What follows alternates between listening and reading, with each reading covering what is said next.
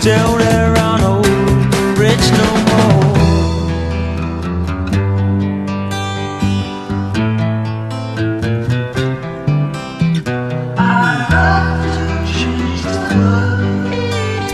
Well, there we go with our familiar lyrics from Alvin Lee, and Friday, of course, it's the 23rd of August, and I'm really pleased, as always, Fridays rolls around and we get to have our conversations with Brent. But Brent this week had a suggestion the other day and said, you think we could have my friend Larry Pratt on with us on Friday? Now, what show host in his right mind is going to turn down that offer? And so we hooked all that up, and we've got Larry and Brent on, and Cody's joined us early because he's chomping at the bit on this is his topic. And so we'll start the day off and welcome Brent and Larry Pratt and Cody. And I'm going to kind of turn it over to Brent since you initiated this, buddy, and let you dribble here. Oh, I'd be glad to, Roger. I want to say a few words about Larry just quickly for those that may be listening and say, well, I've heard of this fella, but I don't, or I've seen him on TV, but I don't know much about him. So I met Larry first time in Northern Virginia when I was running for Congress, and we were at Morton Blackwell's Institute, and I met a few other well-known people there. But Larry came in to talk about the Second Amendment. Morton had asked him to come in. I didn't know who he was at the time. I was just learning about politics. That's how I learned about politics, running for Congress. But that was a rough ride. But Larry came in, I listened to him, and I said, and I've had this happen with other people on other subjects, I said to myself as I listened to him, wow, this guy knows more than anybody I've ever listened to about the Second Amendment, and he was connecting dots for me that I had wondered about for years, and he did it quickly. And he was talking about the statutes in the colonies when the country began and what they required of young men, and the militia, according to the common law, is what I came to understand as the time went along. Well, then I continued to run, and Larry, I don't remember all the details how it happened, but he's president of at that time, Gun Owners of America. I found out later he wasn't the founder, but he was right there pretty close to the beginning, the way I get it, and he can tell us more about that maybe. But then Larry helped me. He came to my district, and we drove around together, and I got to know him a little bit. And he'd introduced me at a few get-togethers. We were in a large district covering 27 counties, and so we got a little windshield time in together. Well, quite a bit actually. And that's how I met Larry. And ever since then, I followed Gun Owners of America. And I did it because the NRA didn't support me when I ran for Congress. They supported my opponent. That was one of the reasons why Larry was able to get involved to the degree he was with my campaign. Well, that's been a long time ago. I was a political animal then. I'm not so much now. I'm pursuing other things in my law practice. But I said to Larry, I read an article that Larry wrote about Francis Schaeffer Cox recently. And I said, I'm going to call him right now and ask him if he'll come on with us. He came back to mind again. So, Larry, it's good to have you. And I want to ask you questions. And I'm thinking there are other people that are listening and on with us that want to ask questions. But if I could start off the conversation, Roger, if it's okay, I want to ask Larry if he can tell us anything about the story behind the story a little bit, as Dr. Stan used to say, about the decision, Heller, D.C. versus Heller, and then the companion case that followed it, McDonald, or City of Chicago versus McDonald. And Larry, you were a president of Gun Owners of America back in 2008, if I remember right, and you were involved and you did know what was going on, and you had very definite opinions about those cases. Now I'll stop talking after all that, and please tell us what's on your mind. We know it's filled. Well, the Heller case was pretty significant. It didn't by any means touch all the issues involved in the Second Amendment, but it was one that a lot of the gun community was somewhat reluctant to get involved in because the risks were high enough.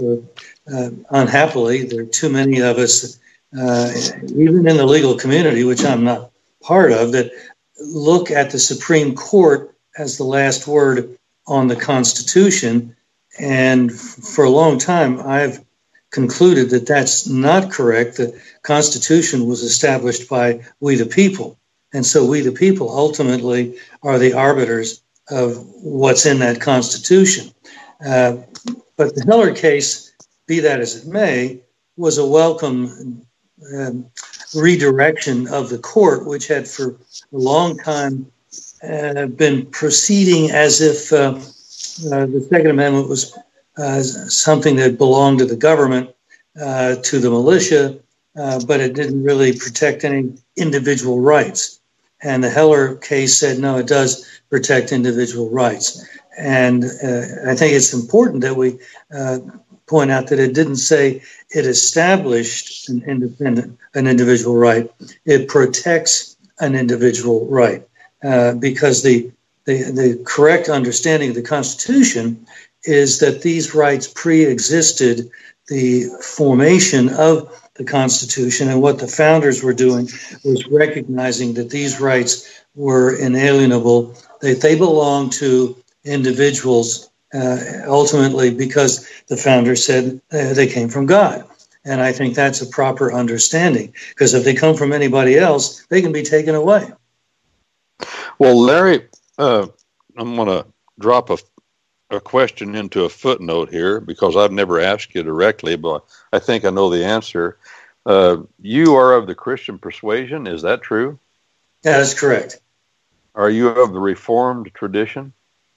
Yes, I belong to a Presbyterian church in America congregation where I've served as an elder, and for many years now I've been in charge of the Hispanic congregation.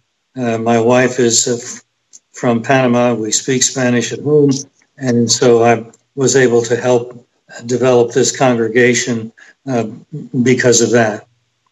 What city is that in? Just curious if I'm ever there. We're in Springfield, Virginia, right outside the Beltway, right outside Washington, D.C. You can get closer, but I wouldn't advise it. Well, I appreciate that. Now, I'd heard you say one time back when 10 years ago, nearer to the decision in Heller, that you were disappointed that the court didn't go far enough. Did I understand you right? Right. The court went as far as it could, probably, because that's as far as Scalia could get the judges, at least a majority, to agree to the opinion that was ultimately produced.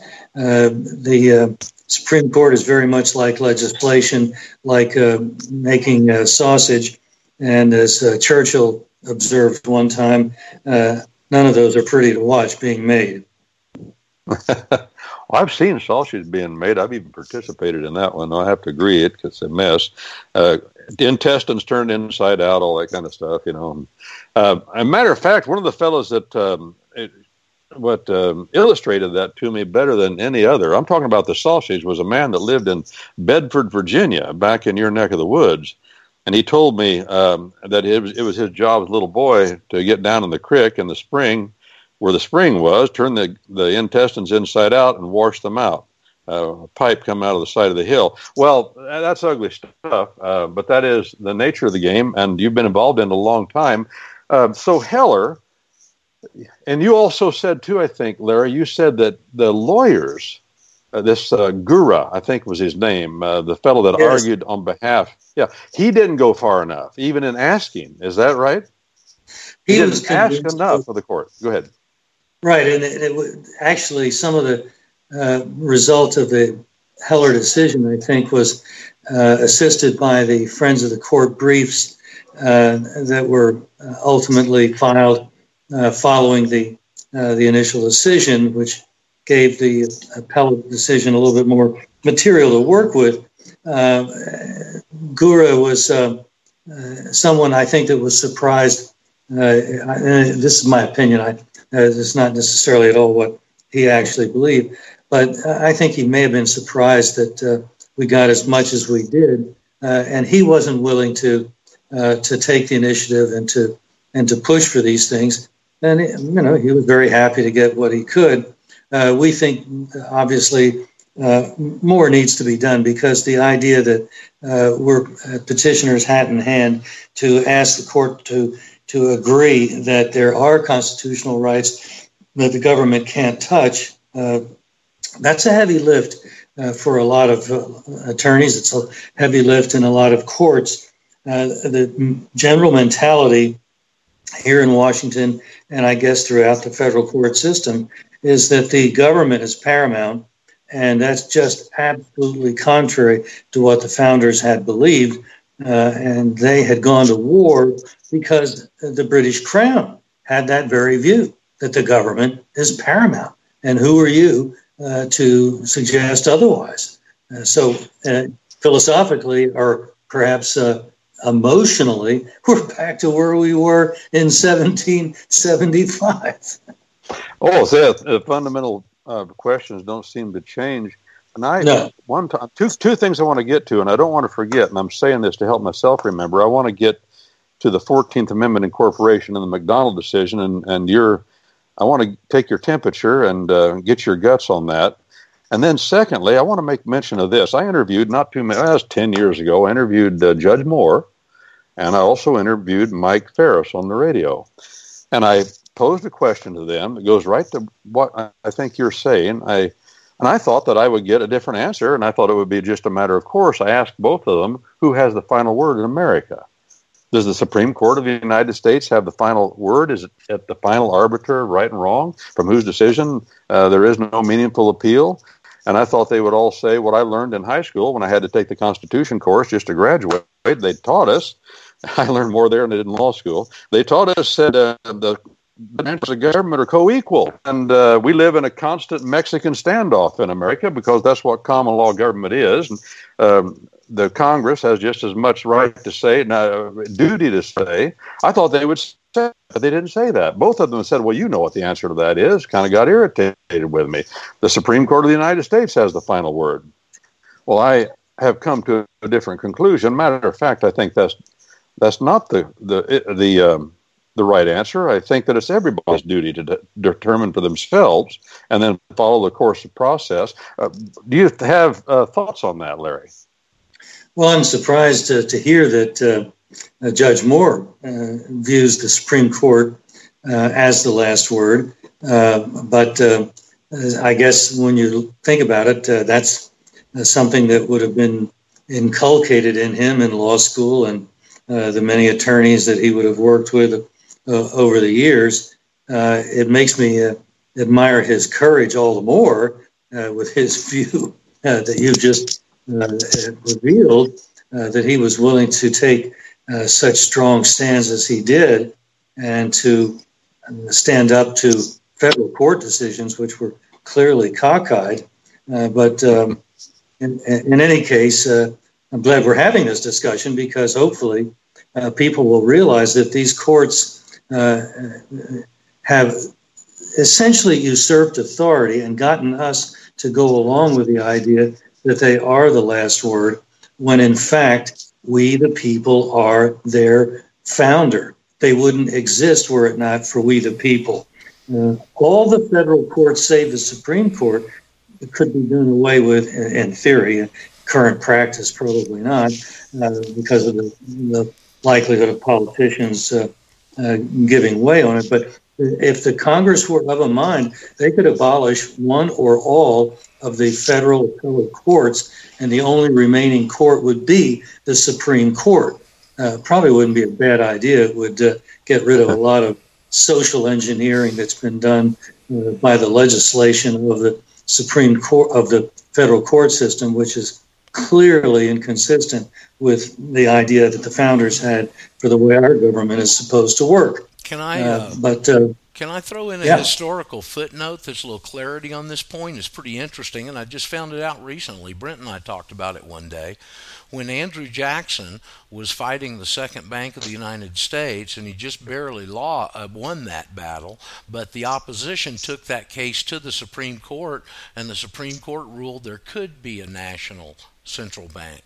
And Jackson said, well, they got their opinion, I got mine. And that line of thinking changed around the Civil War and the 14th Amendment. Yeah, Jackson had said something about that's their opinion, let them enforce it. Yeah, right.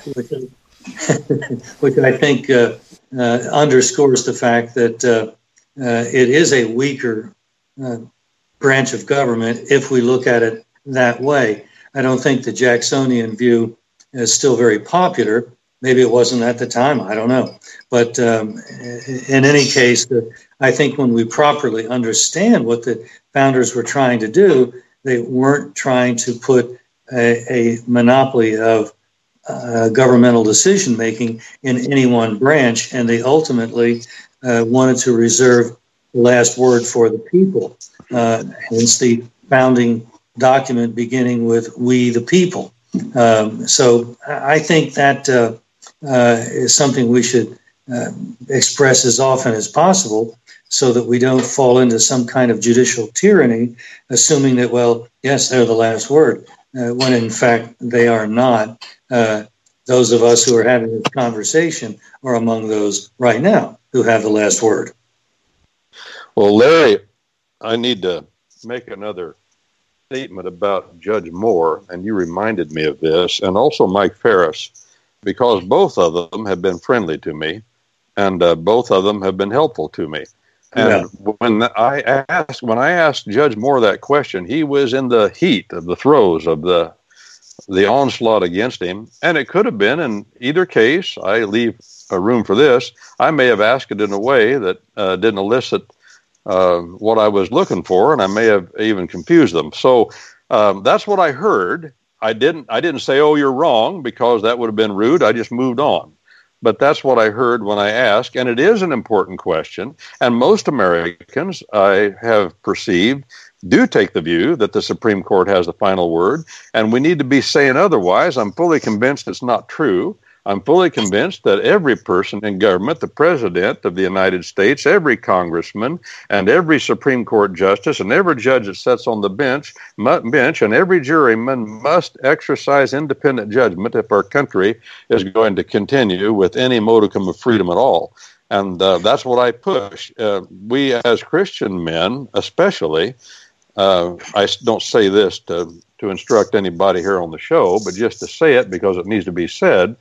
I think it's understood. We are to exercise independent discernment according to the will of our Maker. And we have that responsibility. It's a heavy responsibility, and it is the very mark of freedom. Well, let me get on, Larry. I want to ask you another question about the 14th Amendment, but you can go ahead and respond, Larry. You said jury. Just to pause there for a brief moment. The jury is told in so many courtrooms that they have to apply the law as the judge explains it to them. And that's just not simply true. Otherwise, we could get machines, computers, and the judge could feed in his information and out would come the result. The jurors are there to make their independent decision. And that's something that is very precious to the preservation of liberty. So if the jury comes to, even one person on a jury comes to the conclusion that something's just not right about what has been presented in that courtroom, and he can't or she can't go along with a decision that otherwise is being made unanimously, in almost every court in our country, that one concern, that one reservation can derail the whole decision, and there will be no finding of guilt, generally would be the way the jury may have been going, but that one person can block that result, and the government is stymied.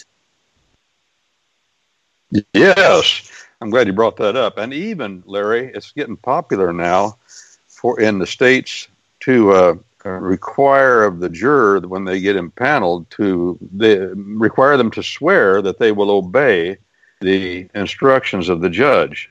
And then they think once they've sworn to it, they can't disregard the instructions of the judge, when it is true that if you discover that you've taken an oath to do something that's unlawful, that you have a duty to disregard your oath, a lawful duty. And I like to use an example in the book of Acts. Yeah, you're with me. I could sense we're on the same track. In the book of Acts, where those fellows swore a blood oath to murder Paul the Apostle.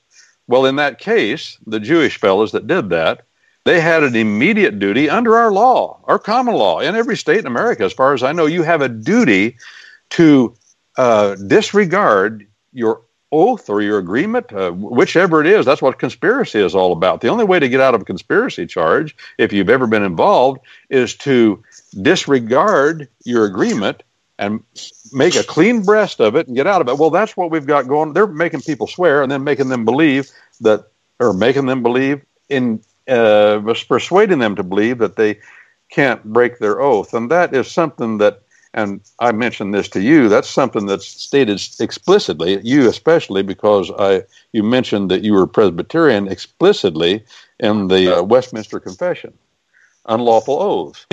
I forget which chapter it is. But at any rate, it's an important thing to understand. It's just as important today as it was back then. But go ahead, Larry. You going to say something? And the juror that's troubled by the way the majority is going may be threatened with going to jail. And once or twice that I'm aware of, jurors have been imprisoned, but ultimately that action has been overturned. And I don't think the way we are right now, you may hear these threats and blandishments come from a judge or someone else in that courtroom, but at the end of the day, that's not going to be what happens. And so the juror should absolutely feel that he's got an obligation before God. If he's going to have a good conscience, he better decide the right thing. Well, Larry, I appreciate you chiming in and following and agreeing and supporting that idea, because I see that as one of the greatest threats to trial by jury in America today is this oath that they're really, in a way, forcing jurors to take, and they don't, by and large, understand what that means and what their duty is under that, and it's something that needs to be addressed more publicly.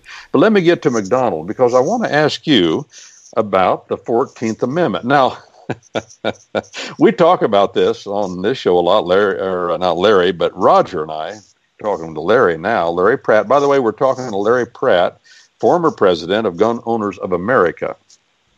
The decision in Heller said, okay, you can have a handgun, but and you can do it for personal protection. They said that to Mr. Heller. By the way, he was a model plaintiff or model defendant in this case because he was a police officer, if I remember right. And so they chose the right guy. So he was a law-abiding citizen. He wanted to have a gun in his house. And that case, though, only applied the District of Columbia and federal property.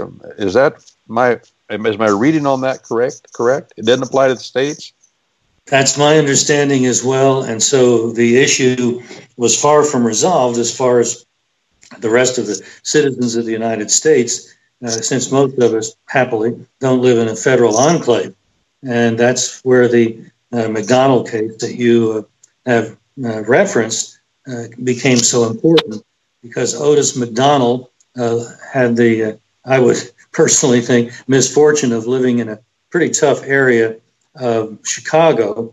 And even though it was illegal, he had gotten a gun for his own protection because personally, I think you're crazy if you have to live in Chicago not to have a gun to live there, because so many parts of that city are extremely dangerous, and there.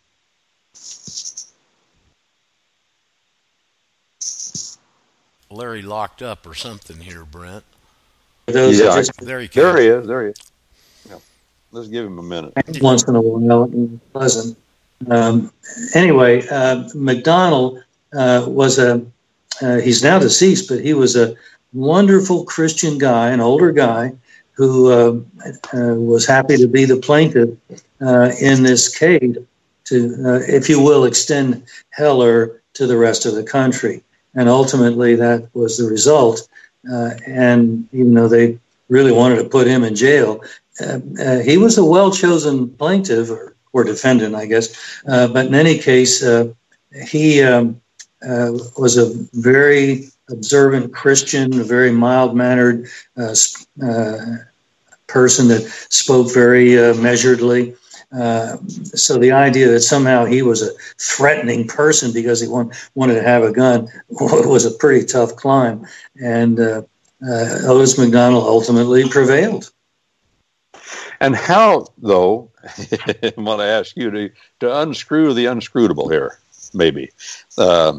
The 14th Amendment was key to that case. In other words, the Constitution of the United States was written to just apply to the federal courts and the actions of the federal government. And it wasn't written originally for any of those provisions in the Second Amendment to apply to the states. So how did that happen that McDonald took Heller and applied it to the state, in this case of Illinois, which applied it to all the states? It's been long enough that I have to confess I'm a bit rusty on this, but I know that our attorneys had, Bill Olson and Herb Titus in particular, had argued that that properly understood, that was an empowerment of individuals, that the 14th Amendment didn't apply just to states, but as the rest of the Bill of Rights, and this is a pretty generalized argument, and I'm not doing justice to the arguments they were making, but that it did apply to individuals. And ultimately, they were able to convince the court that, yes, in fact, that's correct. And Otis McDonald was well within his constitutional rights. And I would say basically within his rights under God to be able to protect himself and his family. So that happily was the way it ended up, and Heller ended up being something applicable, if you will, to the entire country, thanks to the courage of this very mild-mannered Christian senior citizen there in Chicago.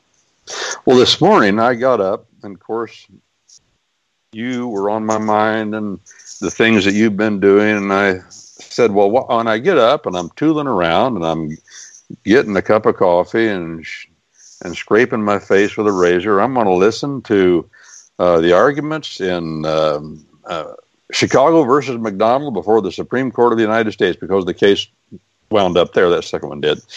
And I listened this morning. By the way, I would encourage anybody to do that. It's fun to listen to these guys banter. And in these cases, Larry, what is different about these Second Amendment cases that go up before the federal courts, especially the Supreme Court? They don't talk about minutia of law. They talk about the Constitution. Go cases clear back for 100 to 175 years and talk about them.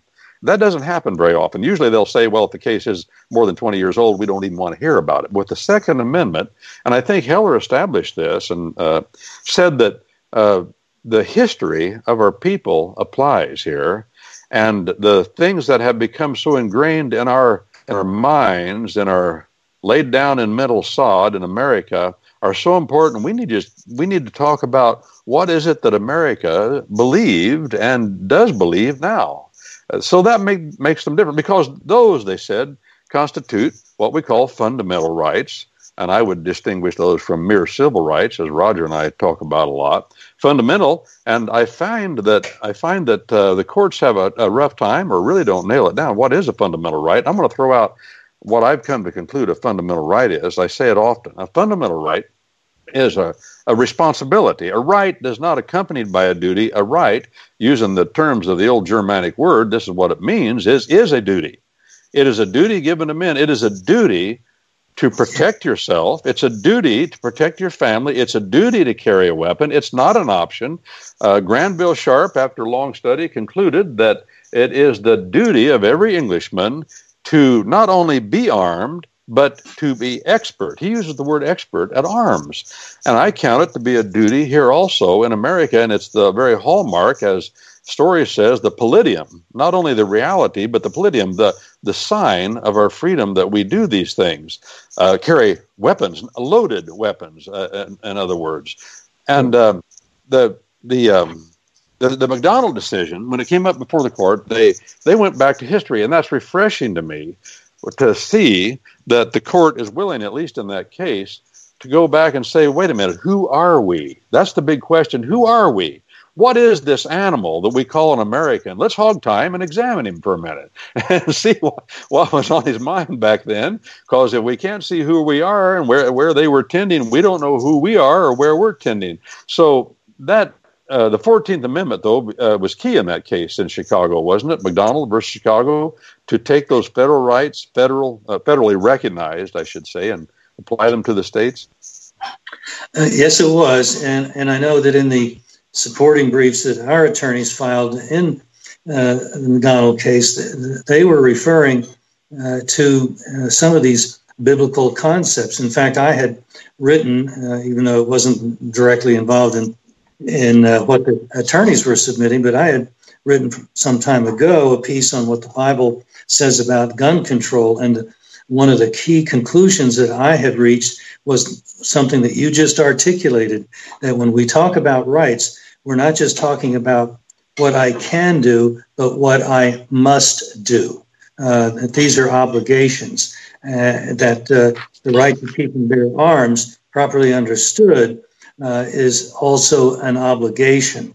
That if I have the right to protect myself, the right that's not being exercised is not going to be around forever, and it's going to be happily taken over quickly or gradually by those in government who are never comfortable with the people being able to make independent decisions. Oh, you make an excellent point. Fundamental, and I'm glad you even fleshed that out more with the phrases. I want to repeat these. Can do versus must do. Can do versus must do. So our rights are not my option that I have and nobody can tell me what to do. Our rights are, if they're really fundamental rights, they're obligations. That's my conclusion as well. I like the way you put it. Now, also, I want to go ahead, Larry. The founders, if you look at the Militia Act that was first enacted in the 1790s, and even as it was reenacted later on in the next century, talked about it was fleshing out, if you will, the Second Amendment, but it went on to say that if you're a man between the ages of such and such, you must have a militia weapon, and specifically at times they would say a rifle, earlier a musket, but you must have that militia weapon, and you must have it available so that if you're called to service, if there's a militia call, a muster, you've got to show up with it or you're fined. They had civil penalties that would attach to the guy that shirked that responsibility. And so you had a right to have a gun because that was the way we convinced King George that we were going to go our own way, but you also had that obligation. Yes, and it seems to me that a fundamental right, and that was one of the arguments, is this a fundamental right? And I said to myself, come on, this is the Supreme Court of the United States. This is explicit in the Bill of Rights, and you're asking if it's fundamental?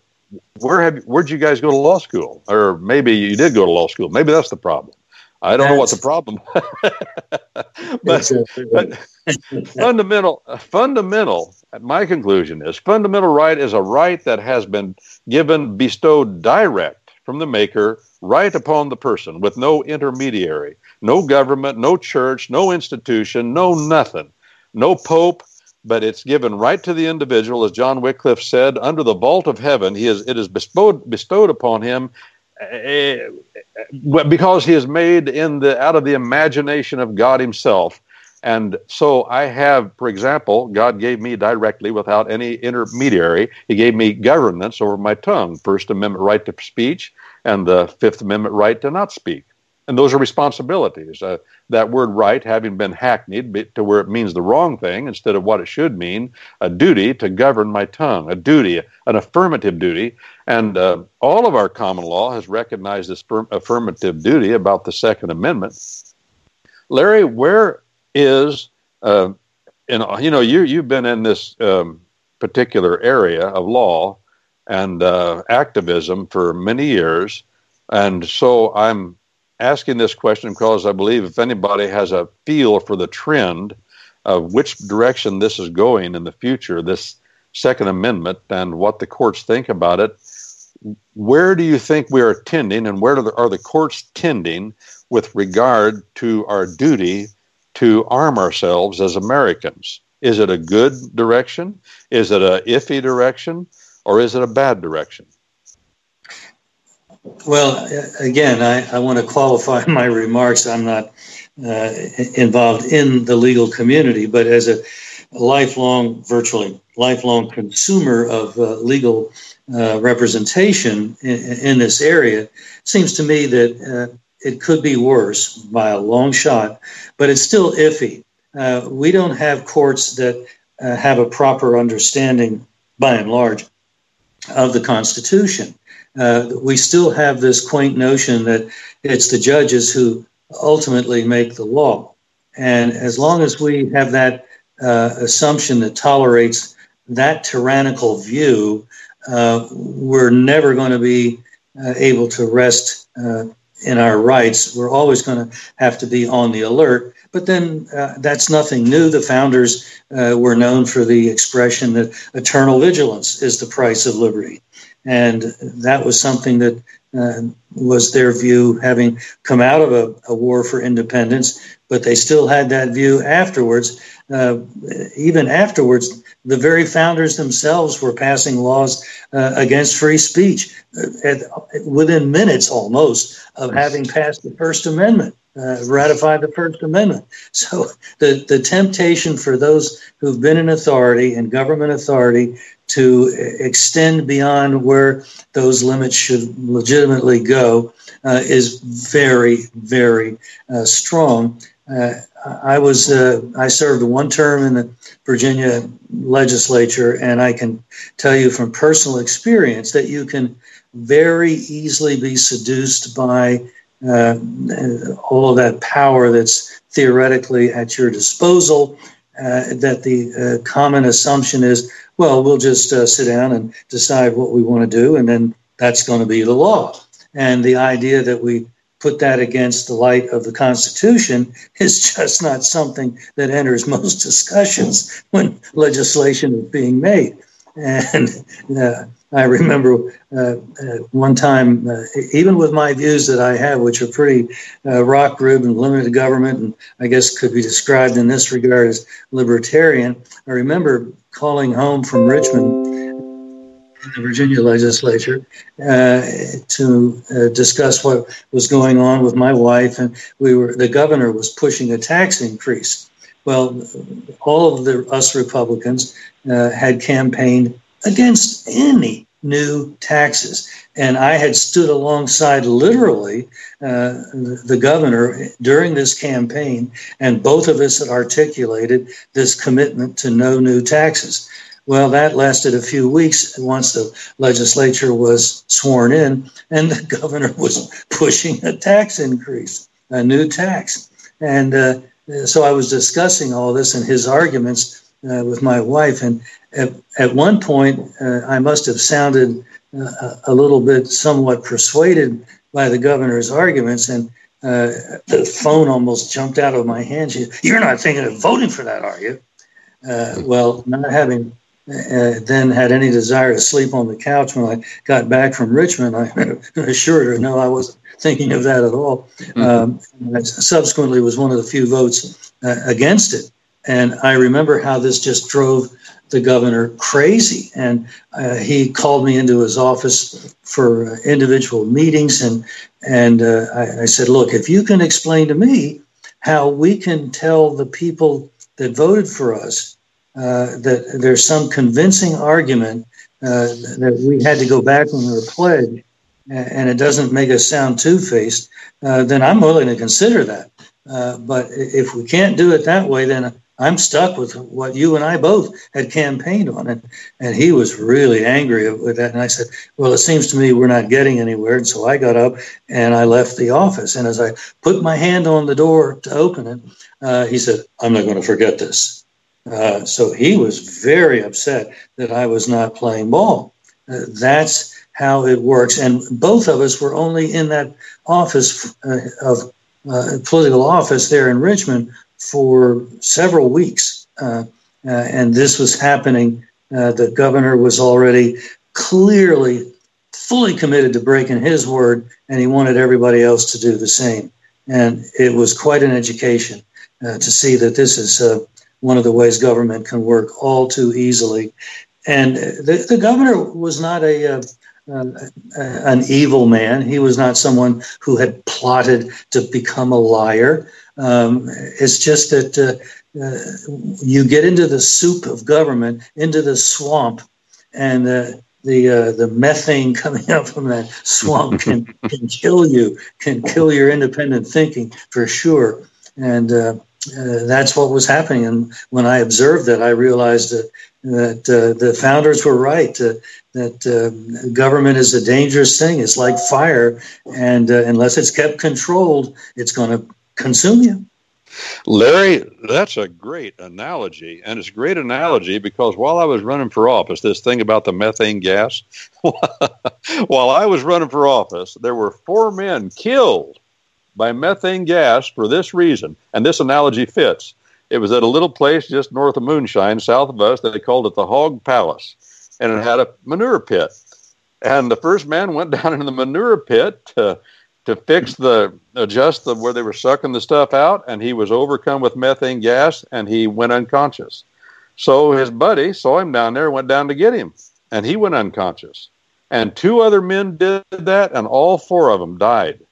And it seems to, of course, that was a tragedy. And they were young men, they had families, but the tragedy of it is it applies to politics, and I came pretty close to getting in, as you know, and I could smell this methane gas, and it does have an effect on you. And boy, that story you told about the governor, that explains what happens to men. Oh, he's a good man. He got there. What happened to him? And we all are in consternation trying to understand why he's not the guy he was before. And that's just a taste. Your story is important. And by the way, one other thing, Larry, you talked about, you say, I'm not a lawyer. I know you're not a lawyer, but the little known secret among lawyers is that people who are experts in certain areas, experts, men who have given their lives to the study of those things, that's where lawyers get their information and their creative ideas. They're accustomed to just satisfying the courts, and they do not move ahead without their clients, without people who have real cases and controversies, who are bloody from injury. They can't think ahead unless that element comes into the legal community. So, I know you aren't a lawyer, but at the same time, you're the one that's charged with the responsibility, as we all are, of moving the legal community ahead because they're blinded. They're in a different world, and they're not living life where men live life, really. It's a whole different situation. So it's invaluable that folk like you are involved, and that's what I say to other people, too. Lawyers, in most cases, are cogs in the wrong machinery, and they need somebody. They need a plaintiff to fire them up, to invigorate their guts, to give them moral indignation. They have to have that from other people. Well, anyway, Larry, back to you, and I appreciate those comments about the Virginia legislature. That's revealing in the extreme, and I know that that's true. And I also know, having seen, as I know you have, blackmail is an important part of politics. That's my conclusion, and I don't mean a little bit. And the Jeffrey Epstein situation seems to bring that out in an ugly, ugly way. Do you think I'm reading that right? No, and frankly, Epstein is simply an extreme example, but the blackmail can simply be you're not going to get the campaign financing that you got in the last election if you don't play ball. You're going to get the opposition of all these powerful forces if you don't play ball. And so that kind of blackmail goes on all the time. And I think it's not that common that the Epstein kind of plying legislators with booze and babes is all that prevalent, although certainly obviously goes on. But it's a lot more subtle when you realize that you can blackmail somebody with just threatening him credibly that he's going to lose his office. Oh, no question. The booze and babe stuff, that's another good phrase. That's like booze and the brothel, sauce and sex, all that. It helps freeze those ideas in your minds. You don't forget them because it is always out there. And I saw it at the state level where I was, and I saw it right beside me. I saw it happen, and I had it I had it presented to me on numerous occasions, and it was an experience I didn't expect. But fortunately, I had some older fellows tell me, when they told me this would happen, here's what's going to happen, and they described it in detail. One old county chairman said, here's what's going to happen. I said, doggone it. We called him Wimp, Wimpy Weedman. I said, Wimp, how do you know that they'll do that to me? He said, well, what do you mean, how do I know? He said, I've done it to them. So I knew he was serious, and it was part of the game. And I was glad that he told me, because I was prepared for it in my mind. I said, well, if it does happen, here's what I'll do. And I'll tell you what I said I would do, Larry. I would turn and run. And I did. First time it happened at Bone Gap Chowder, a place called Bone Gap. It happened to me, big crowd around, and a woman with booze on her breath and scantily clad, like my dad used to say, not enough clothes on to wad an eyedropper or a thimble. And got right up in my face and said some things that made it obvious what she was trying to do. And I turned and ran, and I followed that practice for the next few years, and it served me well. But, oh, yeah, it's out there, and that explains the problem. Well, that being true, then, it's up to us to just keep putting the pressure on, I suppose. Well, let me ask you a more stabbing question, Larry. Putting the pressure is very key, absolutely key. That has been the whole MO of the lobbying program at Gun Owners of America, which they're following even after I've left, and that is to use the input of legislators' constituents through email, phone calls, whatever, postcards, written letters. It all adds up to the same at the end of the day, and they've got to feel the heat. I think it was Everett Dirksen, who came from your neck of the woods, at one point was a Senate Majority Leader here in Washington, but in his cigarette impaired voice, he would say a number of really kind of interesting truisms, one of which was, when I feel the heat, I see the light. You know, when he used to come on the radio when I was a young teenage boy, my father would say, "Hey boys, come in here." He said, Ev's on the radio. Everybody called him Ev. And he'd say, "Now don't listen to what he says. Listen to how he says it." That's what Dad used to say. And he did have a way of saying things that was very charming. He said, "Yeah, I'm trying to look for the right. Yeah, see, I'm looking for the way to say it."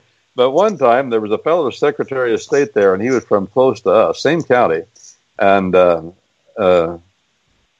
and Dirksen were talking, and this got in the news media, but they were being complained against by their opponents, and both of them together agreed that these other people that were complaining against them were nothing but Winnie Jennies.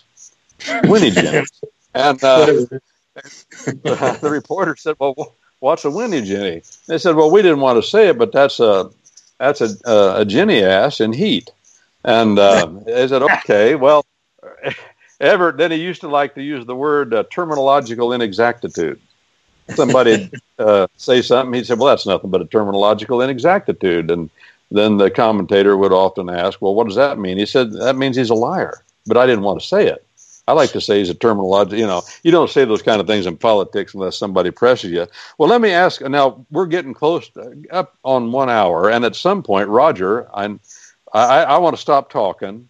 And I want to let Roger take over. And I want, if there's people that have questions that want to ask you questions other than me, I want that to happen.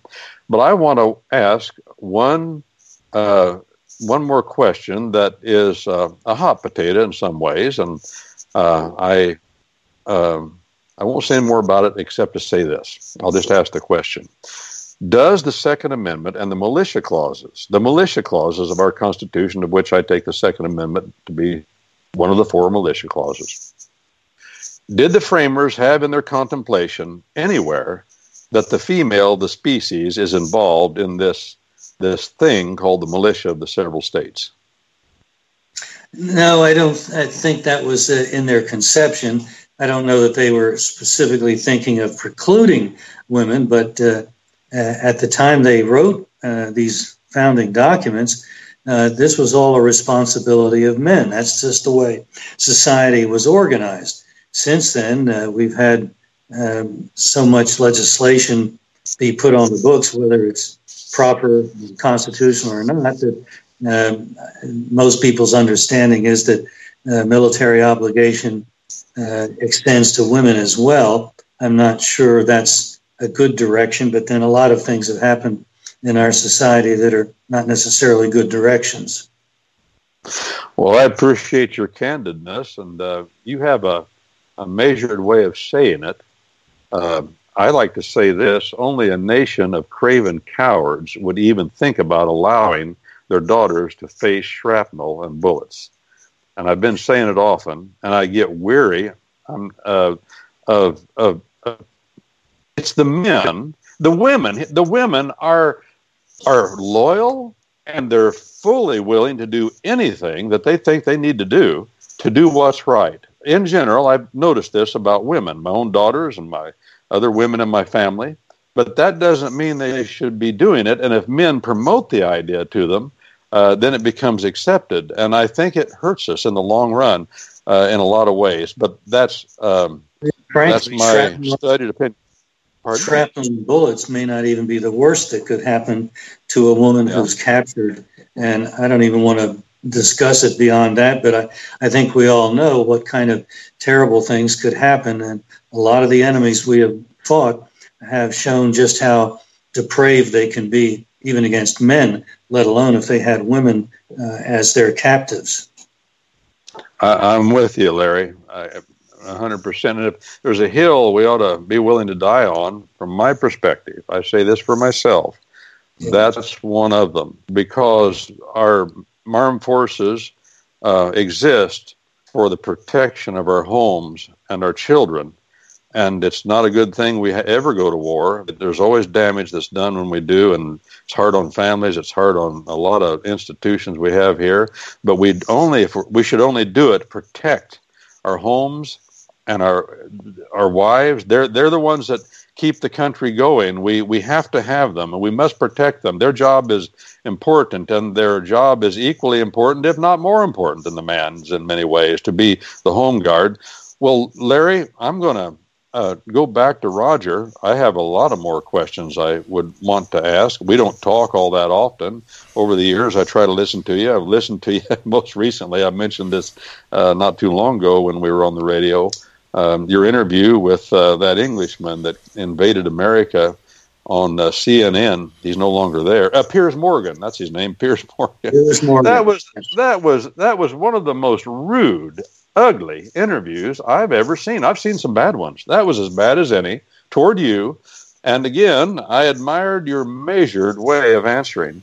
And you didn't get flustered. He wanted to fluster you. He tried to make you mad. He called you names. He said you were the stupidest man he had ever met. Well, come on, Piers. You're a liar. You've met men stupider than that. But I want to ask real quick. We're getting close to He got us a lot of members, though. People were really...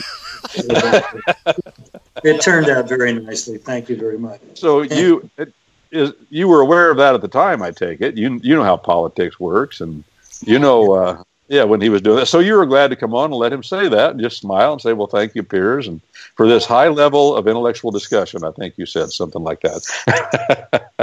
Well, at any rate, Roger, Larry, did you see? Nice thing about this, I can see you, Larry. We normally can't see each other, and so I can feel a little more when you've got something to say, because you'll put your hand up or your expression will change, and we ought to try that sometime, Roger, although we do pretty well. But Roger, did you have any... Is there anybody chafing at the bit that wants to ask Larry questions out there? Well, since Cody called in before anybody hooked up, I might defer to him first. Oh, okay. And then Chris has also joined us. And as we go forward, Larry, I got a couple of listeners that have followed our protocol that I think have some very interesting stories to input that illustrate that most people have no idea what's going on here, and I've come to understand that it doesn't matter on your level of schooling. Okay, but let me defer to Cody first, since he was real the early bird today. Hey, Cody. Hey, well, thank you, Roger. And Larry, nice to talk to you. I appreciate all the work you've done for gun rights, and I finally joined Gun Owners of America this year. I've been an NRA life member since I was probably 5 years old. 5 or 6 years old, my dad signed me up as a life member. And after some of their financial shenanigans this year and seeing some of the good cases you guys were doing with the bump stocks and all that, I said, well, I better join Gun Owners of America. So I did. But I'm also a little bit involved with some of the Illinois groups, and was at a protest for their gun owners legislative day here a couple of years ago. And last year when they were, talking about all these crazy laws, it was just before the gun owners legislative day. And I said, hey, we should all bring our long rifles and really protest, not suggesting to do anything, any harm, but just to let them know that we're serious about protecting our rights. And somebody reported me to the FBI, and since then, coming back from Canada 3 weeks ago, I don't know if they must have tagged me or something, because they demanded to search my computer and had 2 iPhones on me because we do some software development. And I told them that's a Fourth Amendment violation. I'm not carrying anything illegal. I'm not doing anything wrong. And they proceeded to seize my 2 iPhones. And I don't know if you've been involved with any cases like that where, maybe they're trying to quell speech for any gun enthusiasts by harassing you when you cross borders. But it's something that I'm interested, if Gun Owners America is maybe interested in taking through the courts, if you'd look at that possibly. That is a case that gun owners could ultimately get involved in. It's one that, first of all, because of our resources, we've never been able to get involved in cases, with one exception, until after the courtroom level, when it's at the appellate level. And if you could send our attorneys, Eric Pratt is the executive director now, you could send him a description of the case, maybe even one of the briefs that you'll follow, and then the attorneys could base a decision on that. But if it's at that appellate level, it may be the kind of case that we would want to get involved in it. Just on the face of what you've described, it certainly would be a candidate. Okay. But only at the appellate level. You want the case already through the court and all that then? Yeah, we just haven't been able to get into the courtroom at the initial level. We've been active at the appellate level, and that's where our legal work has been done. Cody, you've got to exhaust your administrative process first. I suppose, yeah. I don't know. We'd love to be able to. Go ahead. We just don't have the resources to do it until the case gets up to that appellate level, where, as you know, so many cases don't get that far, and it reduces the field that we have to consider, and it makes it a little bit more likely that we're going to be able to do something. Yeah, it makes me real sad to be an American when I see how they treated me like some kind of a terrorist, and I'm a native-born American. Got some bad feedback. Let me get better. Me doing it, or still got bad feedback. You're getting a little echo, Cody. Somehow. Yeah. You got a radio on in the background? No. Huh. Well, I'll let you take over. Okay. Well, mute out and let me query Mr. Chris and see what's on his mind this morning. Larry, this is one of our listeners that has had a tremendous last couple of years because he's been targeted on the watch list, evidently. And I can tell you his life has been pretty close to hell for a few years with the intimidation from a lot of different directions. Chris, what's going on with you today? They hadn't arrested you again yet this morning, I assume. Well, not so far, but first and foremost, good morning, and thank you very much, Larry Pratt, for coming on with Brent Allen Winters, a man I have extremely high esteem for, and of course Roger. And this group is a pretty astute group and particularly sensitive to trespasses on natural rights. Okay. Good morning, Larry. Yeah. The situation, and this is my first question I had for Brent also, and and both of you gentlemen, I think, might want to field this. It's my discerned opinion, and I've given quite a lot of consideration to this matter, that the Second Amendment itself is mostly a restatement of the castle doctrine. The duty to guard, protect, and defend the castle against all enemies, foreign and domestic, to guard the castle keep, is extended to our individual homes, because a man's home is his castle, I think, is the maximum law that we operate under there. And they've extrapolated that to guard, protect, and defend the nation against all enemies, foreign and domestic, except now they've tried to unconscionably expand it to a global interest of that ruse of guarding and protecting police actions all around the world to empire build. I do want to talk about the case that I've been drug into and red flag implications if we get a chance, but I don't want to dominate the conversation. But I'm first interested in what you and Brent's perspective regarding that castle doctrine-based Second Amendment aspect might be. Well, the castle doctrine is ancient, no question about it. And it, I think it was Pitt that best expressed it. Now, I'm going to try to remember the quote. He who never quotes is never quoted, my favorite quote. So I'm going to try to quote him here. He said, the poorest man may in his cottage bid all defiance to the crown. The roof may quake, the storm may enter, the wind may enter, the rain may enter, but the King of England cannot enter. All his force dare not cross the threshold of the ruined tenement. That's the expression of the castle doctrine.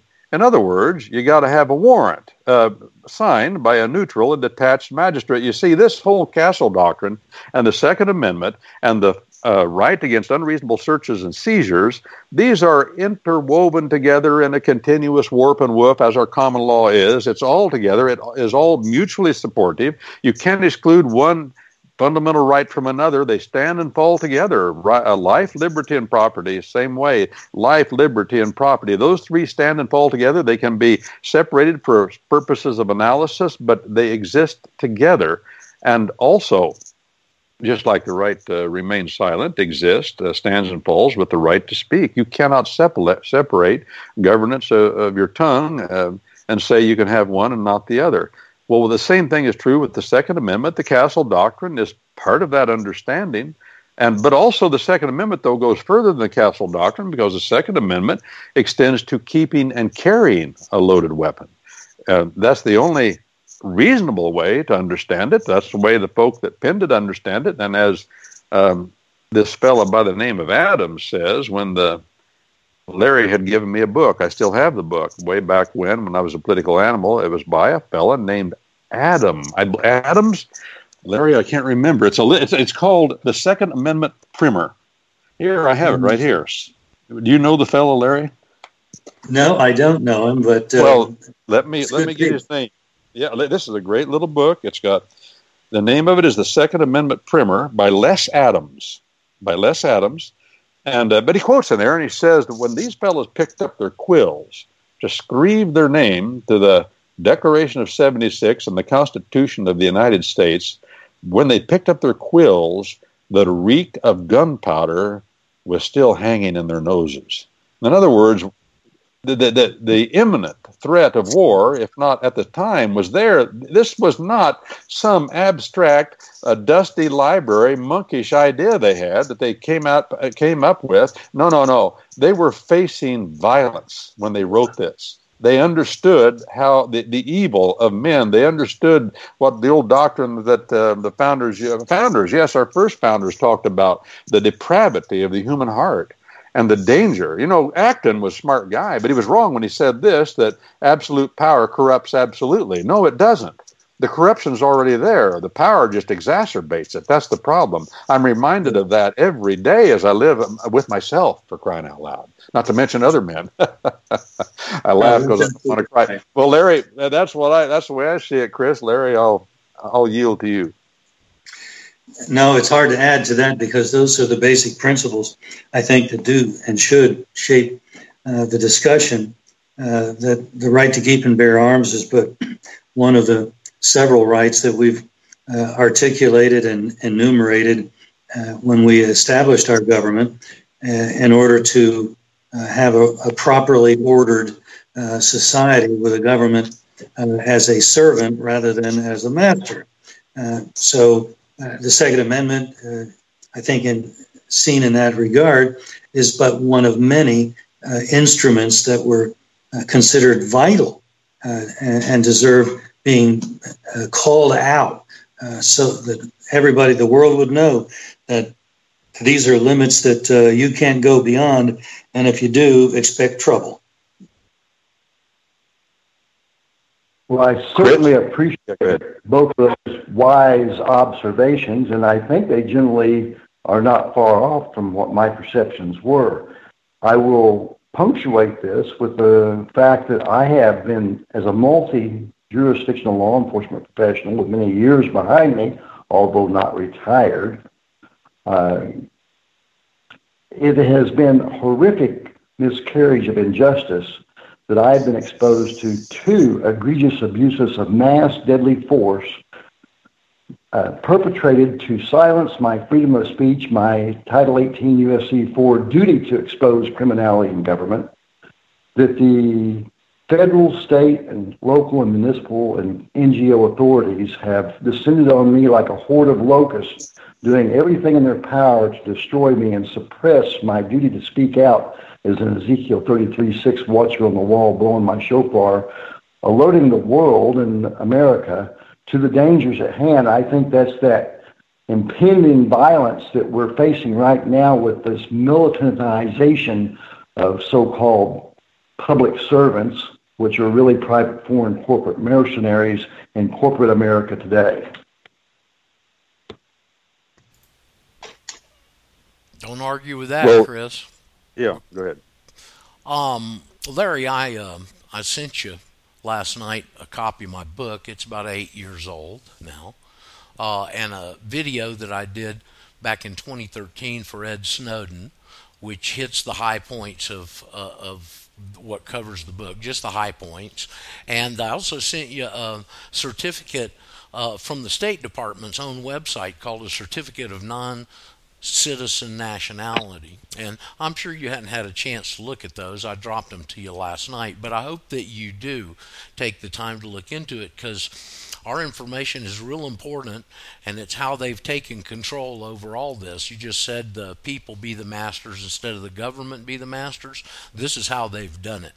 And it's all done through the 14th Amendment. And I would say that this isn't just my contribution, that my teachers, John Benson and Glenn Ambort, who you probably are not familiar with those names, between the three of us, we've got over 100 years of research between the covers of that book. So it does not come lightly. Okay, and it's very important because of some of the things that have been said. I mean, I heard several times in the first hour constitutional rights. Well, and then I heard about fundamental and God-given rights. And what my read on this at this stage of study in life is that the Constitution doesn't give you any rights. It gives you protections, and God gives you your rights. But you see, they've switched it because we do have constitutional rights now. They're called civil rights, and they even have a government nomenclature for it now, and it's called birthright citizenship. And what they have so sneakily done, and this is proven because I've had numerous interactions with the State Department, 3 different passports. I got my Social Security, applied for it with the affidavit. I've gotten a Florida state issued ID before I'm in Ecuador, by the way, before I left the States 11 years ago from the state of Florida as a non-resident, non-citizen of the United States. And what I've come to understand is that they set this up in the Civil War by passing the 14th Amendment, Actually, I've come to understand one of the great mysteries of my life is what caused the Civil War. And I come to understand now it wasn't slavery for sure, and it wasn't taxes, although the tariffs were the excuse. The reason for the war to bring in the civil law, as one of our good listeners has named it, was to pass the 14th Amendment, because these creeps knew they were going to run the world with it 100 years later. And very subtly, they created a secondary tier of citizenship that spawned a group of laws called the Jim Crow laws, which were then validated by a Supreme Court decision in 1894 called Plessy versus Ferguson. I think I'm the only patriot researcher that's ever mentioned this case I've ever heard of before. And it's a key case to understanding what happened because it clearly designated the two separate statuses. And if you look into that case, it's an extremely interesting case. It happened in Louisiana, and they handpicked Plessy for this. It was initiated by a progressive newspaper in the New Orleans area. I've forgotten the name of it, but they took up national contributions in that time and got $3,000 contributions to take this case to court. That was a lot of money back then. And so they got Plessy, they took him to the train station on an intra-state railroad, not intra, so it was just in the state of Louisiana. They had the detectives there to arrest him, and they had the newspapers alerted to be there to cover it. And they ran Plessy, who was 9/10 white, only 1/10 black, into the whites-only railroad car. And they arrested him. Made a big hooroo out of it. They took it to the first level of court there in Louisiana, and the first judge's name was Ferguson. So when he ruled against them, they came after him. And it went all the way to the Supreme Court, and they said, no, separate but equal. Okay? And so you can't understand, it's very difficult unless you understand the legal background on this, to understand how black restrooms and white restrooms could be equal, how white dining cars and black dining cars could be equal. And the equality was that they both had a political status. One was secondary to the other, but they both had a political status. They went along, and that a couple of years later, they had another very important case, which had a lot of high profile here when Obama was running, called U.S. versus Wong Kim Ark.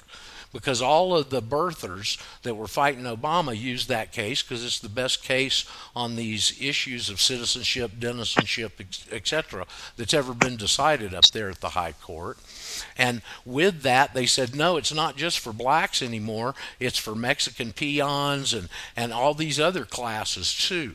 Okay, so they laid the superstructure so that when they came in and bankrupted the country in 1933, they changed the form of government and they brought the 14th Amendment in, which hidden behind the 14th Amendment is the feudal system. And the way it's hidden there is in the first three words of the 14th Amendment, all persons born. And they have attached that, the way of transferring hereditament was always through blood.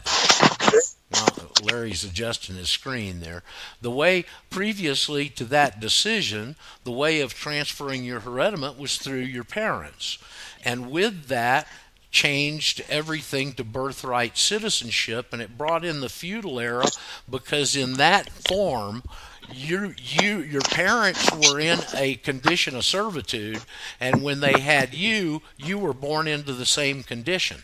And the people are property in that system of law. So ever since March the 9th of 1933, everyone born has been born into this birthright citizenship represented by the birth certificate.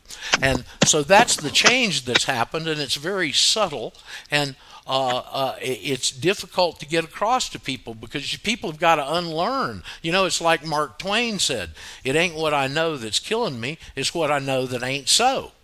And so what we've come to understand, and this has been verified by the federal government, is that in March the 9th of 1933, what they technically did was shift the presumption of law according to your birth. Now, This has been proven by one of our real good students out in Austin, Texas, who has 2 daughters and went to the hospital there in Austin where both daughters were born and got this straight from the hospital people that do this. And when the woman was confronted with it, she went back, she said, hold on a minute. And she goes away for about 10 minutes. And she comes back out there and says, you're not going to use anything I tell you against us, are you? That's the first things out of her mouth, okay? And so here's the process when a baby is born anywhere in the United States, according to this woman at this hospital in Austin. The child is born, and there is a document that is generated called a verification fact sheet. And on that piece of paper has all of the baby's vitals. And at the bottom, there is space for the mother and father to sign, and that document is never signed by the mother and the father. It's taken over to a government terminal, computer terminal, that's in every hospital in the country, and the information is input into the computer. It's then transferred to the Bureau of Vital Statistics, where that information generates a birth certificate, which they take and put into a safe, which is under armed guard 24 hours a day, 7 days a week. That's the birthing process in the United States today. So without getting into a whole bunch of it, because we could spend hours talking about this literally, I would say if anything tickles your fancy, that I put the resources there that you can follow up on. I think you'll find if you do get into the book, it was written by my teacher named Glenn Ambord. I wrote it, but the manuscript, them and John, my teachers, edited it. And Glenn won a case at the Supreme Court. The feds came after them. They only taught 6 months back in 1992, and they came after them with both feet, shut down all their offices, raided them with armed guards, and they'd only been teaching 6 months. Now, I don't have to tell you or anyone else in the audience, the federal government doesn't act that fast for anything. So obviously they saw an item of great import here, and they sent them off for a collective 15 and a half years in federal prison on trumped up charges with perjured testimony, etc., etc. No surprise there. But it's a very serious work, and I think it will shed new light, as it has to the people that listen to this show. This information changes lives. And what makes me so happy today about Brent initiating this show is that we get to get you on here and at least run this in front of you, because the information is about ready to take a next big step. And it's super important information, and it's so subtle. I mean, you wouldn't believe we had to work on Brent. How many years did we have to work on you? Well, I understood what you were saying, Roger, and I still understand what you're saying. But what I like to stress is this: that it's impossible, no matter what the government does, to enslave me, because as a matter of law, slavery is not possible. My rights, as the Declaration says, my fundamental rights, my responsibilities, are direct from God, and they can fool me. Those guys, the evil empire, the useful idiots of it, can fool me into thinking that I am enslaved to them. Correct. But that doesn't mean it's true. And I think that's what we agreed. That's what you're saying. You are not enslaved to them. They're defrauding you, and they do it from any angle they can do it. You're focusing on the 14th Amendment. You're focusing on the 14th Amendment.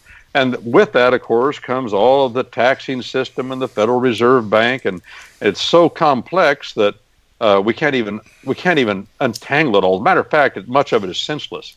And what they say to us is senseless with reference to the 14th Amendment and the things that you're saying. Well, what you're driving at, Roger, to get straight to the point, is the passport application.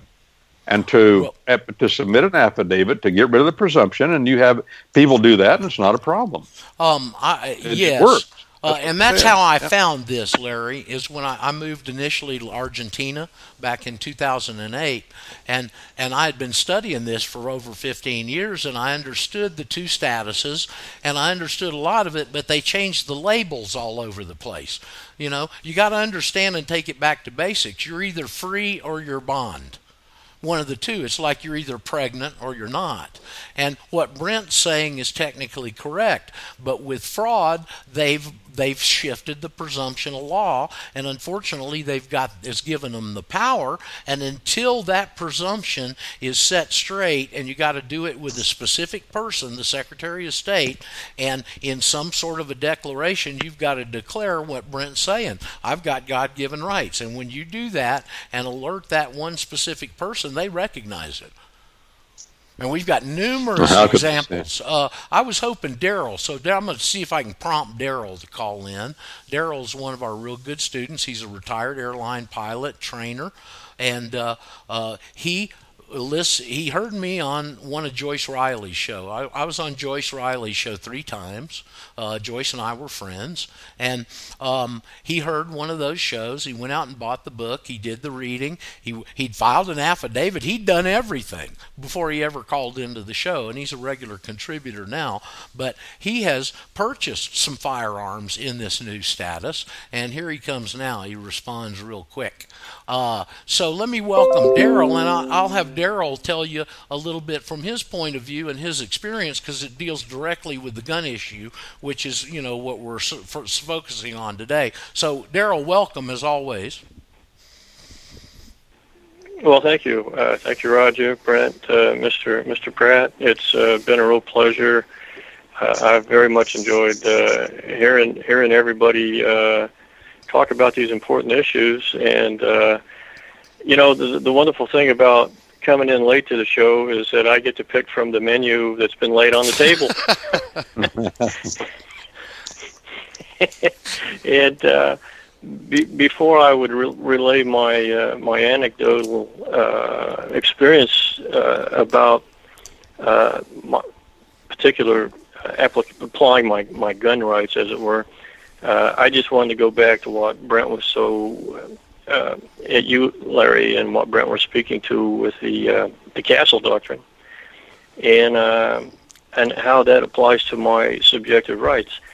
And I like the word inviolability, and as it being inviolable. That's what I see the Castle Doctrine. That's how I keep it in my mind as an action part of my spirit. And anytime I feel the violation occur, I understand that it's coming from outside of me. So on this matter of the Second Amendment and gun rights, I guess it would be safe to say I'm an advocate, and I have plenty of shooting irons. And I don't want to be haughty, but I would probably fulfill the requirements of the early militia in that I practice gun control every day with at least a group before 10 o'clock every day at about 200 yards. So I can shoot a group at 200 yards, and I do it about every day. And on my own land here. So handguns, I shoot those every week, and I load my own, and I maintain my own in my machine shop. So I'm pretty invested in maintaining and these rights, these God-given rights. So I have a pretty good relationship with the local shooting iron store. And about, I don't know, I guess it was about 4 years ago, wasn't it, Roger? I go in there one day, I fill out the background check information. I take their form. I'm sure you've had the occasion to fill a few of those out yourself, have you not, Larry? Indeed. Yeah. And so I fill out the form, and I get down to the point where it's saying, well, are you a U.S. citizen? And prior to this, I had sent in an affidavit to the State Department reclaiming, telling them what I wasn't. with my passport application, I told them that I was not a U.S. citizen and gave cite and reason and basis for that, and that if I was in error, please respond. Well, under the penalty of law, and severe penalty at that. So I submitted, having submitted that form for my passport application, I got my passport back, and and my affidavit was unrebutted.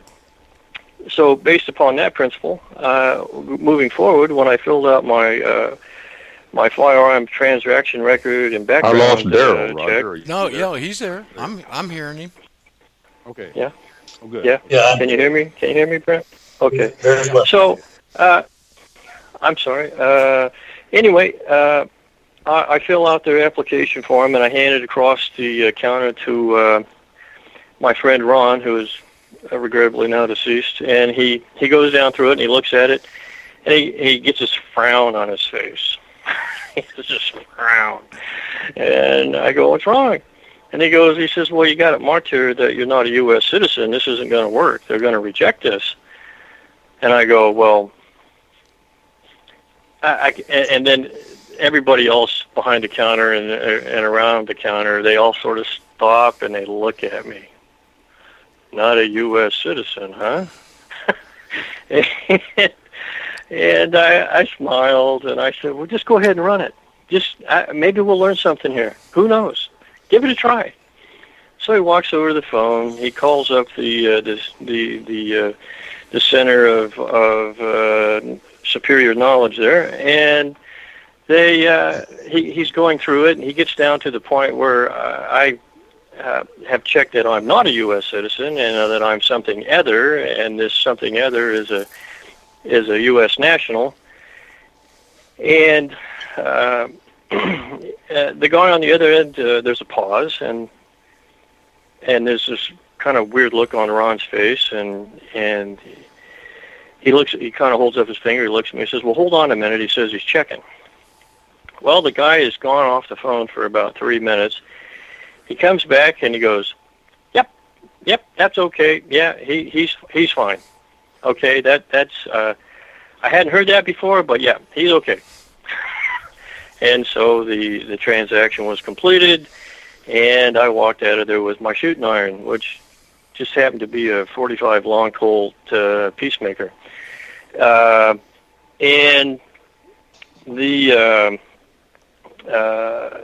so he hangs up the phone, and everybody's kind of standing around because they're all sort of interested in this. And my comment to him was, I said, "Well, I guess we learned something there, didn't we, everybody?" And there was some kind of mumbling, and I said, "Now you understand why I'm a first-class citizen and you're a second-class. And if you ever want to know more, just ask me." And I smiled. I just sort of smiled and didn't rub it in. And over the course of the subsequent 4 years, Larry, I've had many occasions to share more information with the owners of that particular shooting iron store, and have become actually quite good friends with them. And but this is a perfect example. Now, I've experienced no recrimination whatsoever at any level about any of this, including the Internal Revenue Service. So I have real-life experience as to the efficacy of taking and acting on this information. I believe I should pause there. Brent, I wanted to address something you had said earlier before Daryl came on. Voluntary servitude is legal by omission in the 13th Amendment. And Larry, that's what they've put us in as a condition of voluntary servitude, and that's why you can volunteer out if you understand what they're doing. And they recognize it because when they're confronted with it, they know it's fraud and they can't do a darn thing about it. You know, sometimes I think we give too much credit to judges, and I think we think, well, they understand what they're doing. I don't know that they always do. Now, when it comes, for example, and this is why I brought it up a while ago, Larry, about the McDonald case in Chicago, and this whole idea of incorporation. And I listened this morning Of course, it's a new kind of a doctrine. Nobody foresaw it. Incorporation to the states of the rights, the fundamental rights of the Constitution. And I listened this morning to those arguments. It was about an hour long before the Supreme Court in the McDonald case, because it got thrown back to the Supreme Court, and then they threw it back to the Seventh Court to follow their directions. And boy, did they go into detail about the 14th Amendment, and I didn't realize it until I started listening, trying to understand what that 14th Amendment is. Here we are, 100 and how many ever years later after the 14th Amendment, and we still don't really have an agreement upon what that darn thing means. And what I'm beginning to ask myself is this. I mean, Scalia, he has his idea. It was about substantive due process. He says it's just silly to even say such a thing. It's an oxymoron. And then, of course, the others say no, and this is very important. But if things are incorporated to the states through the 14th, is it done so in a lesser way? Is this something, Larry, that you're familiar with? Is this something that, Larry, in your mind, that even matters? Let me put it that way to you, the 14th Amendment. Well, it may matter, but it's not something that day to day we've had to deal with. We have to deal with getting people elected, getting legislation stopped or moved. And these are not arguments that come up. Let me add a couple of things. Larry, I know you're very familiar with the Code of Federal Regulations. And if you go, there's 50 titles, and if you go to 49 of them, they're jurisdictional statements on the front page. And their jurisdictional statement in all but one are residence. Residence is the last word in the 14th Amendment, the state wherein they reside. So when they're asking you if you're a resident and you're in the state, what they're asking you is not, do you live there? It's which set of laws are you under? And you can find that out in Webster's Collegiate Dictionary, because the two definitions of resident are right there next to each other. And one of them says, the first one is the geographical one, and it says the act or fact of living or dwelling in a place for some time. And the second definition is the act or fact of living in a place for some time for the receipt of a benefit or the discharge of a duty.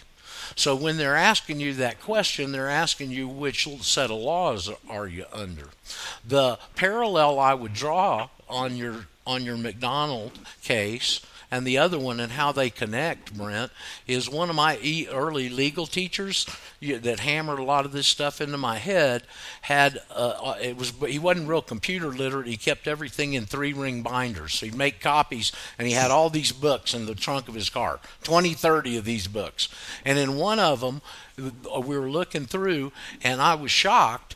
Do you know, Brent, that the Title 26, the Internal Revenue Code, was never passed by the Senate or signed by the President? It was only passed by the House of Representatives, because they have exclusive jurisdiction over Washington, D.C., but yet it applies to all the people in the states the same way that they've applied the McDonald case from the Heller case. So it's an extension of that to you, and they know if they tell you you're a serf, that's tyranny. So they rigged this system to where they can ask you those questions of, say, hey, Larry, are you a citizen of the United States? Hey, Larry, are you a resident? And, of course, you check both of them. And what they're really asking you is, are you in voluntary servitude under the scope and purview of the 14th Amendment? And you answered yes, not understanding what is happening. And now they've got the magic phrase, the consent of the governed. Well, amazingly, in the Larry, were you going to say something? No, that's fine. Oh, okay. In the 14th, in the arguments of the McDonald decision, the 14th Amendment, they even talked about, maybe it was back when they were before the Seventh Circuit, but they talked about who does this 14th Amendment apply to? Does it apply just to freed slaves? That was really what they were ultimately trying to get at. I don't know if they went that far, but that's really what they were talking about, because when it was passed, it was meant to apply to freed slaves. It wasn't meant to apply to sodomites who wanted to get married or lesbians, as is often said today. And was it intended to incorporate the Second Amendment? But let me throw this out, Larry. I want to I want to know if you've ever heard of this idea. You know, they talk about incorporating to the states, as they did at McDonald, the Second Amendment, through the 14th Amendment, so it applies to the states. It seems to me that if there are 4 militia clauses, and there are, and 3 of them have been ignored for about 175 years, but they're still there. And if they're there and they're good law, that is the law of the land, the way things ought to be done, it seems to me that the states are precluded by those 4 militia clauses from impairing or infringing in any way the right to keep and bear arms. Because if they do, then those 4 militia clauses are a nullity. Have you heard that argument made in the courts? No. Well, I'm not happy that you haven't, but it tells me that I think it needs to be made. The federal government, the fourth or the militia clauses in the Second Amendment apply to the states without incorporation, because the Constitution is inoperative. Those 4 clauses are inoperative without it, and I think that ought to be brought up. But let me ask you this, Larry. I'm going to get to one other point. More specifically, what is the trend of our rights under the Second Amendment that the Constitution protects? You mentioned this a little, but I want to give you an opportunity to go in further detail, because I know you have to have ideas in your head and see trends that we don't see because you paid attention to it so very long. Where are we going? You said that the courts are a little iffy on some things, but we're headed in a more positive direction than we have ever been headed. What do you see could happen given the color of the Supreme Court of the United States and what the court consists of now? Well, trying to speak about where the Supreme Court is going is kind of like going up to the summit of Delphi in Greece and hearing from the fakers that were bringing the word from the gods. But we can hope that the last 2 justices put on, particularly Gorsuch, are going to take the court, going to move the court in a little bit better direction. But I don't think we're going to have the court on a firm course compared to where it's been anyway, until maybe we get another 1 or 2 new justices, because I don't see Kavanaugh as a fighter. Apparently Gorsuch is somebody that's willing to make an argument and stick to it pretty well. Of course, Justice Thomas has been stalwart, and Alito's been pretty good. But I don't think we really have a majority on that court if push comes to shove. So hopefully we're not going to see cases come before that court until we've had another 1 or 2 justices added to the ranks, and we better be praying that 70-some-year-old Justice Thomas is good for another 20 years or so. Well, Larry, given all that and all the discussion we've had so far, I like to say to people what they can do. Now, you've been at this a long time. You tried a whole lot of different things, and I have to conclude, Larry, that you've said to yourself many times through all of your struggles in these areas, not to mention English First, which you were involved in at one time, you've kind of, not that you wouldn't think that's important, but you've moved more to the Second Amendment as time has gone on, and you've then focused your efforts there. Did you do that because you believe that is the linchpin, the key question that we must answer constitutionally and we must answer right? Is that why you put so much effort into it? Is that where we should be? Certainly that's the more elegant explanation, yes. But there's also a practical sense that long ago it occurred to me, I could see from referenda that had taken place in, I think it was Maryland and Pennsylvania, that this was an issue that, unlike the liberties of real estate agents or the more arcane issues that might be before the courts, this is the issue that has a constituency that defeats politicians. And for politicians, I really think some of them are more afraid of being defeated than of dying. which shows how godless they are.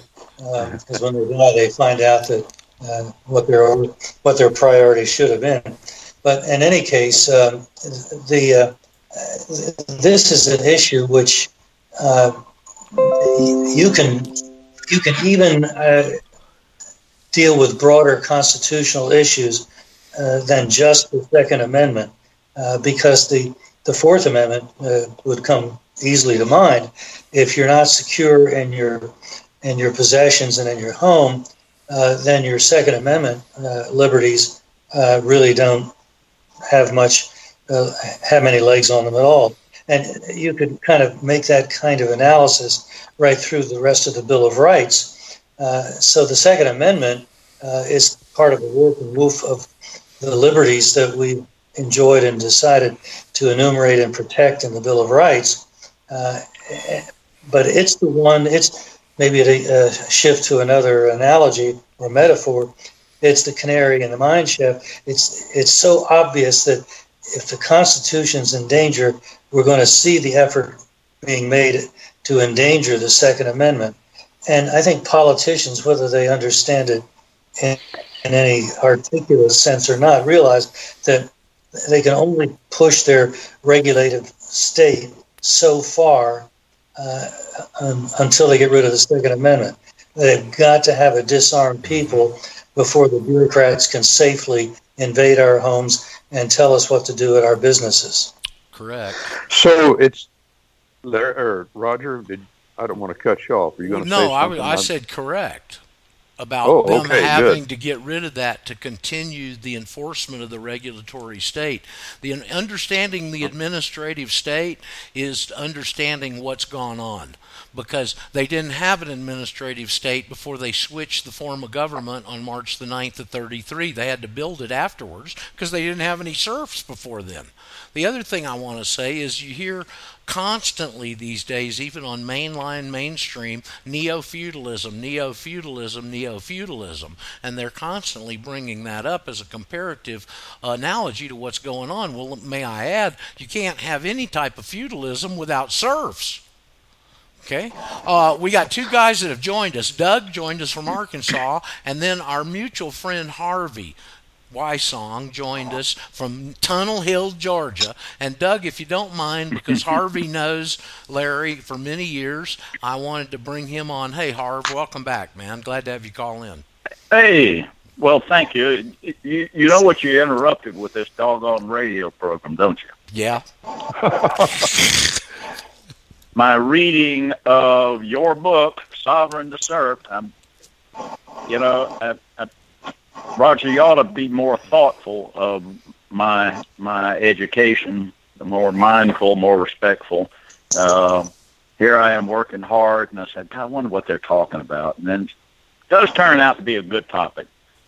Let me just make a comment about two things. First of all, speaking of the book, Roger, I never did get all the way through. So here I am going all the way through, and really and truly, my hat's off to you and my apologies to you as an old friend for not paying the closest attention to this book years ago when it first came out. And I was just, distracted, and I went off chasing butterflies. You know how that goes. But this book is well researched, and it is well written, and you have thoughts that I ain't thought. And I'm indebted to you for sitting down, and I know what an ordeal it is to write even a pamphlet, let alone a book. So I really do. Well, thank Harvey, you for. Let me give the credit. Where I wrote an 80-page manuscript in a very inspired week back when I was still in the States, and I turned it over to my teachers, and they turned it into that book. And the hard-hitting impact of the book really belongs to John and Glenn, because the manuscript I wrote wasn't anything like that came out on the other end. And I will tell Larry and anybody else that hasn't read it, that book changes lives. because it changes the way you think, and you can't change the way you think without changing the way you live. Yeah, that's exactly right. You've got to change the way you think. And but anyhow, to all who contributed to the writing and the publication of that book, my hat is off. I am impressed. Every page, I'm impressed more, and I'm also grateful. So thanks to everyone. Thanks, Harvey. Now, may I say something about the Second Amendment issue? I have become more focused on the Second Amendment as well. And I've got some other things I have to do to put money in my pocket. But the Second Amendment is simply the right to life. That's all it is. Yep. I've got a right. It's not firearms. It says bear arms. That's swords, knives, clubs, anything else that you can pick up to defend your life is an arm in the sense of the amendment. And you've got a right to pick up that club whether you are defending your life against vagabonds in the neighborhood or government agents who threaten your life. But since the government agents were the ones most likely to threaten a person's life, that's why it had to be put into law that we have a right to life, because the government has the ability to write laws that say you don't have a right to life, which is what the Second Amendment is. And so if you've got no right to enforce a right, then you don't have a right, do you? True. No. And the only way to enforce your right to life when it's threatened is by use of violence, physical force. I don't care whether you throw acid in their face, whether you choke them out, whether you eviscerate them with your hunting knife or shoot them with a 105 howitzer. Doesn't matter. You've got that right, and there's nothing that anybody can do to take that away. It was issued to us. That right was issued when we were conceived. We have a right to life, God-given, and any law that impinges on that is invalid. But can we enforce our right against the government? Well, if there are enough of us and we act in concert, yeah. They're terrified of that. So they're terrified of that, I promise you. Oh, yeah, they are. And I'm just one who I'm sure government has me somewhere on an undesirables list, but rightfully so, I might add. Harvey, I got another call. I'm going to preempt Doug again because I want this gentleman to get his 2 cents in, and that's Ike, our Patrick's assistant there from Memphis, who Brent also knows. And I'd like to get Ike's read on this. Ike's a pretty interesting gentleman with an awful lot of legal experience. Hey, Ike, how you doing? Good to hear from you. Hey, it's nice to hear from you guys again as well. How are things? Good. I didn't catch the beginning of the show, and so I'm at a loss for words. Actually, shame on you. I'm at a loss. I know. I'm running. I'm actually in Arkansas right now. I'm ripping and running for the company. So, yeah, I hadn't had the opportunity to listen in today. What's the subject?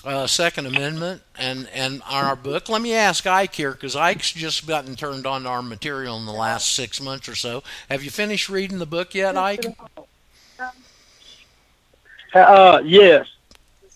You want to give it? You want to give us? You want to, as a black man who's very steeped in the law, what's your reaction since you've had a chance to digest some of that? To the book? Yeah. My reaction is that it is priceless. I mean, there's a lot of information and knowledge that a lot of blacks would be willing to know and to execute. Simply a matter of getting them out. But you all were talking about a gun as I came on. What was that about? So the whole show's been about guns for the most part. Go ahead, Brent. I was going to say, Larry Pratt is our guest today. Larry Pratt is former president of Gun Owners of America. And so we've been talking about the Second Amendment, and he's there. He's here. If you want to make a comment to him or ask a question of him. Well, I was interested because I caught the end of the conversation, and you don't speak on things that you don't have a full understanding about. Well, I was just trying to find out what was going on. I'll say at the end of today, I'll upload this show to Castbox, and it'll be available. And I encourage you to go back and listen to the first what you missed. Okay. Okay. You say cash box? Cast, C-A-S-T, like casting a rod or a cast net. Cast box, yeah, cast box. FM. Gotcha. Yeah. Yeah, I can do that. Okay. But my experiences, gentlemen, are pretty much has been the same. Brent, I'm still dealing with the devil, as we often do. On a daily basis. I'm still dealing with the devil when it comes to the things that we need to do and protecting our constitutional rights. Actually, I had some police officers come down the other day, and this is the problem for me as a black man. Black police officers are a problem for me. Now, we actually had some police officers to come down to Patrick's shop, to his business, to his lot, and there were a lot of rookies there, but there was one gentleman who's been on the force for a while. So when Pat called me and I arrived there, I asked him, I said, do you have a warrant? He said, no, I don't have a warrant or anything. I just want to know if the car is here. I said, well, yes, the car is here. I said, but you're going to need a warrant to come onto the property to search for the car or to even take the car. You need a warrant, And the white older officer, he was, understanding. He was like, well, I'm just trying to verify. I said, yes, sir, I told you the vehicle is here, but you cannot come onto the property without a warrant. And as I'm sharing that with him, he didn't know that even the area that he was sitting on with his vehicle trying to look into the gate, he didn't know he was on the curtilage of our property. He had already violated the Fourth Amendment. And my problem came when the other black officers arrived, and they were like, look at him, acting like he runs something. Who he think he is, and this, that, and the other. And the older white officer told him, he said, no. He said, I don't care what you say about him, what you think about him. Everything that man is saying to you is correct. Everything he's saying to you is correct. So they couldn't. So now I got a situation here when I'm dealing with the constitutional rights of the company and of individuals in the company and myself. Now I'm dealing with hostile individuals because as a black person, you're not supposed to know these things. That's right. You're supposed to react. As a black man, yep. You're supposed to just do what they say. They feel like they can ride up, and oftentimes Patrick kind of rubs me the wrong way because he won't let me loose on them like I need to get loose on them. We'll talk to him. I'll talk to him. I'll talk to him about that. Because these people, because the more power you give them, the more they take. Yeah. Absolutely. And when you don't stand up, and exercise your right, your Second Amendment right, your Fourth Amendment right, your Fifth, your Sixth, when you don't stand up and exercise those rights, then they feel compelled to take. To empower themselves with that. I would paraphrase Judge Learned Hand, who said, to claim one's rights, one must be a belligerent claimant, and if you don't claim them, you lose them, pal. They'll override you. Lose them. They do it every time. I want to get to Doug before the show ends here if he had a question or something. Go ahead. So thanks for calling, Mike, and thanks for your input. Doug, front and center. Did Doug leave? I think I think we marginalized him and he left. Well, I hate that, Oh Doug. my God. I'm sure sorry, Doug, but Well, when he Roger, talk, can you hear me? yeah, I hear you, Brent. Brent? Yeah, I wanted to ask a question because we're about at the end. Yeah. I didn't get to this, and I want to ask Larry. Larry, if you could tell us anything after the calculus of your life and all that you've done now that you're retired, what should each one of us give us? What you believe each one of us could well be doing that would help instead of just sitting here and being outraged? What could we do? Well, y'all have, it seems to me, done a tremendous work in getting informed and understanding the nature of the problem. And I don't think it comes as any surprise to you, Brent, that I would suggest that people might want to take the next obvious step and to start taking action. The one thing that we found at Gun Owners of America over the years is that when there's enough people in the jurisdiction represented by a politician, they listen. They may not like it, they may not want to listen, and certainly they may not want to take appropriate action. But if there's enough heat put on them, then very often, not always, very often, they're going to respond as they should. So to go back to Everett Dirksen, the old Illinois senator, when I feel the heat, I see the light. Yep. One of my favorite sayings. I sure want to thank you for spending time with us today, Larry, and hopefully you'll come back at some point, maybe when you've read the book. I'd love to get your observations when you've had a chance to ingest some of that info. And, of course, I always love Friday shows with Brent, as the audience does, and everyone that contributed today. I'll repost this show immediately, take about an hour to get it uploaded, over on Cast, C-A-S-T, box.fm. And again, Larry, thank you so much. Brent, we'll see you next Friday. I'm going to do your deal for you, commonlawyer.com.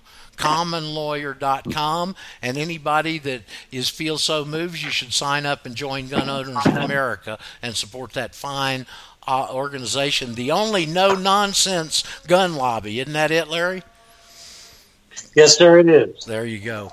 Thanks, everybody. I sure appreciate it. It was a good show today. We covered a lot of good ground, and I'll see you on Monday. Hope you got something to ruminate on over the weekend here.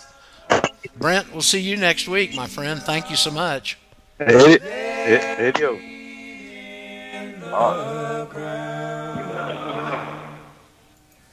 My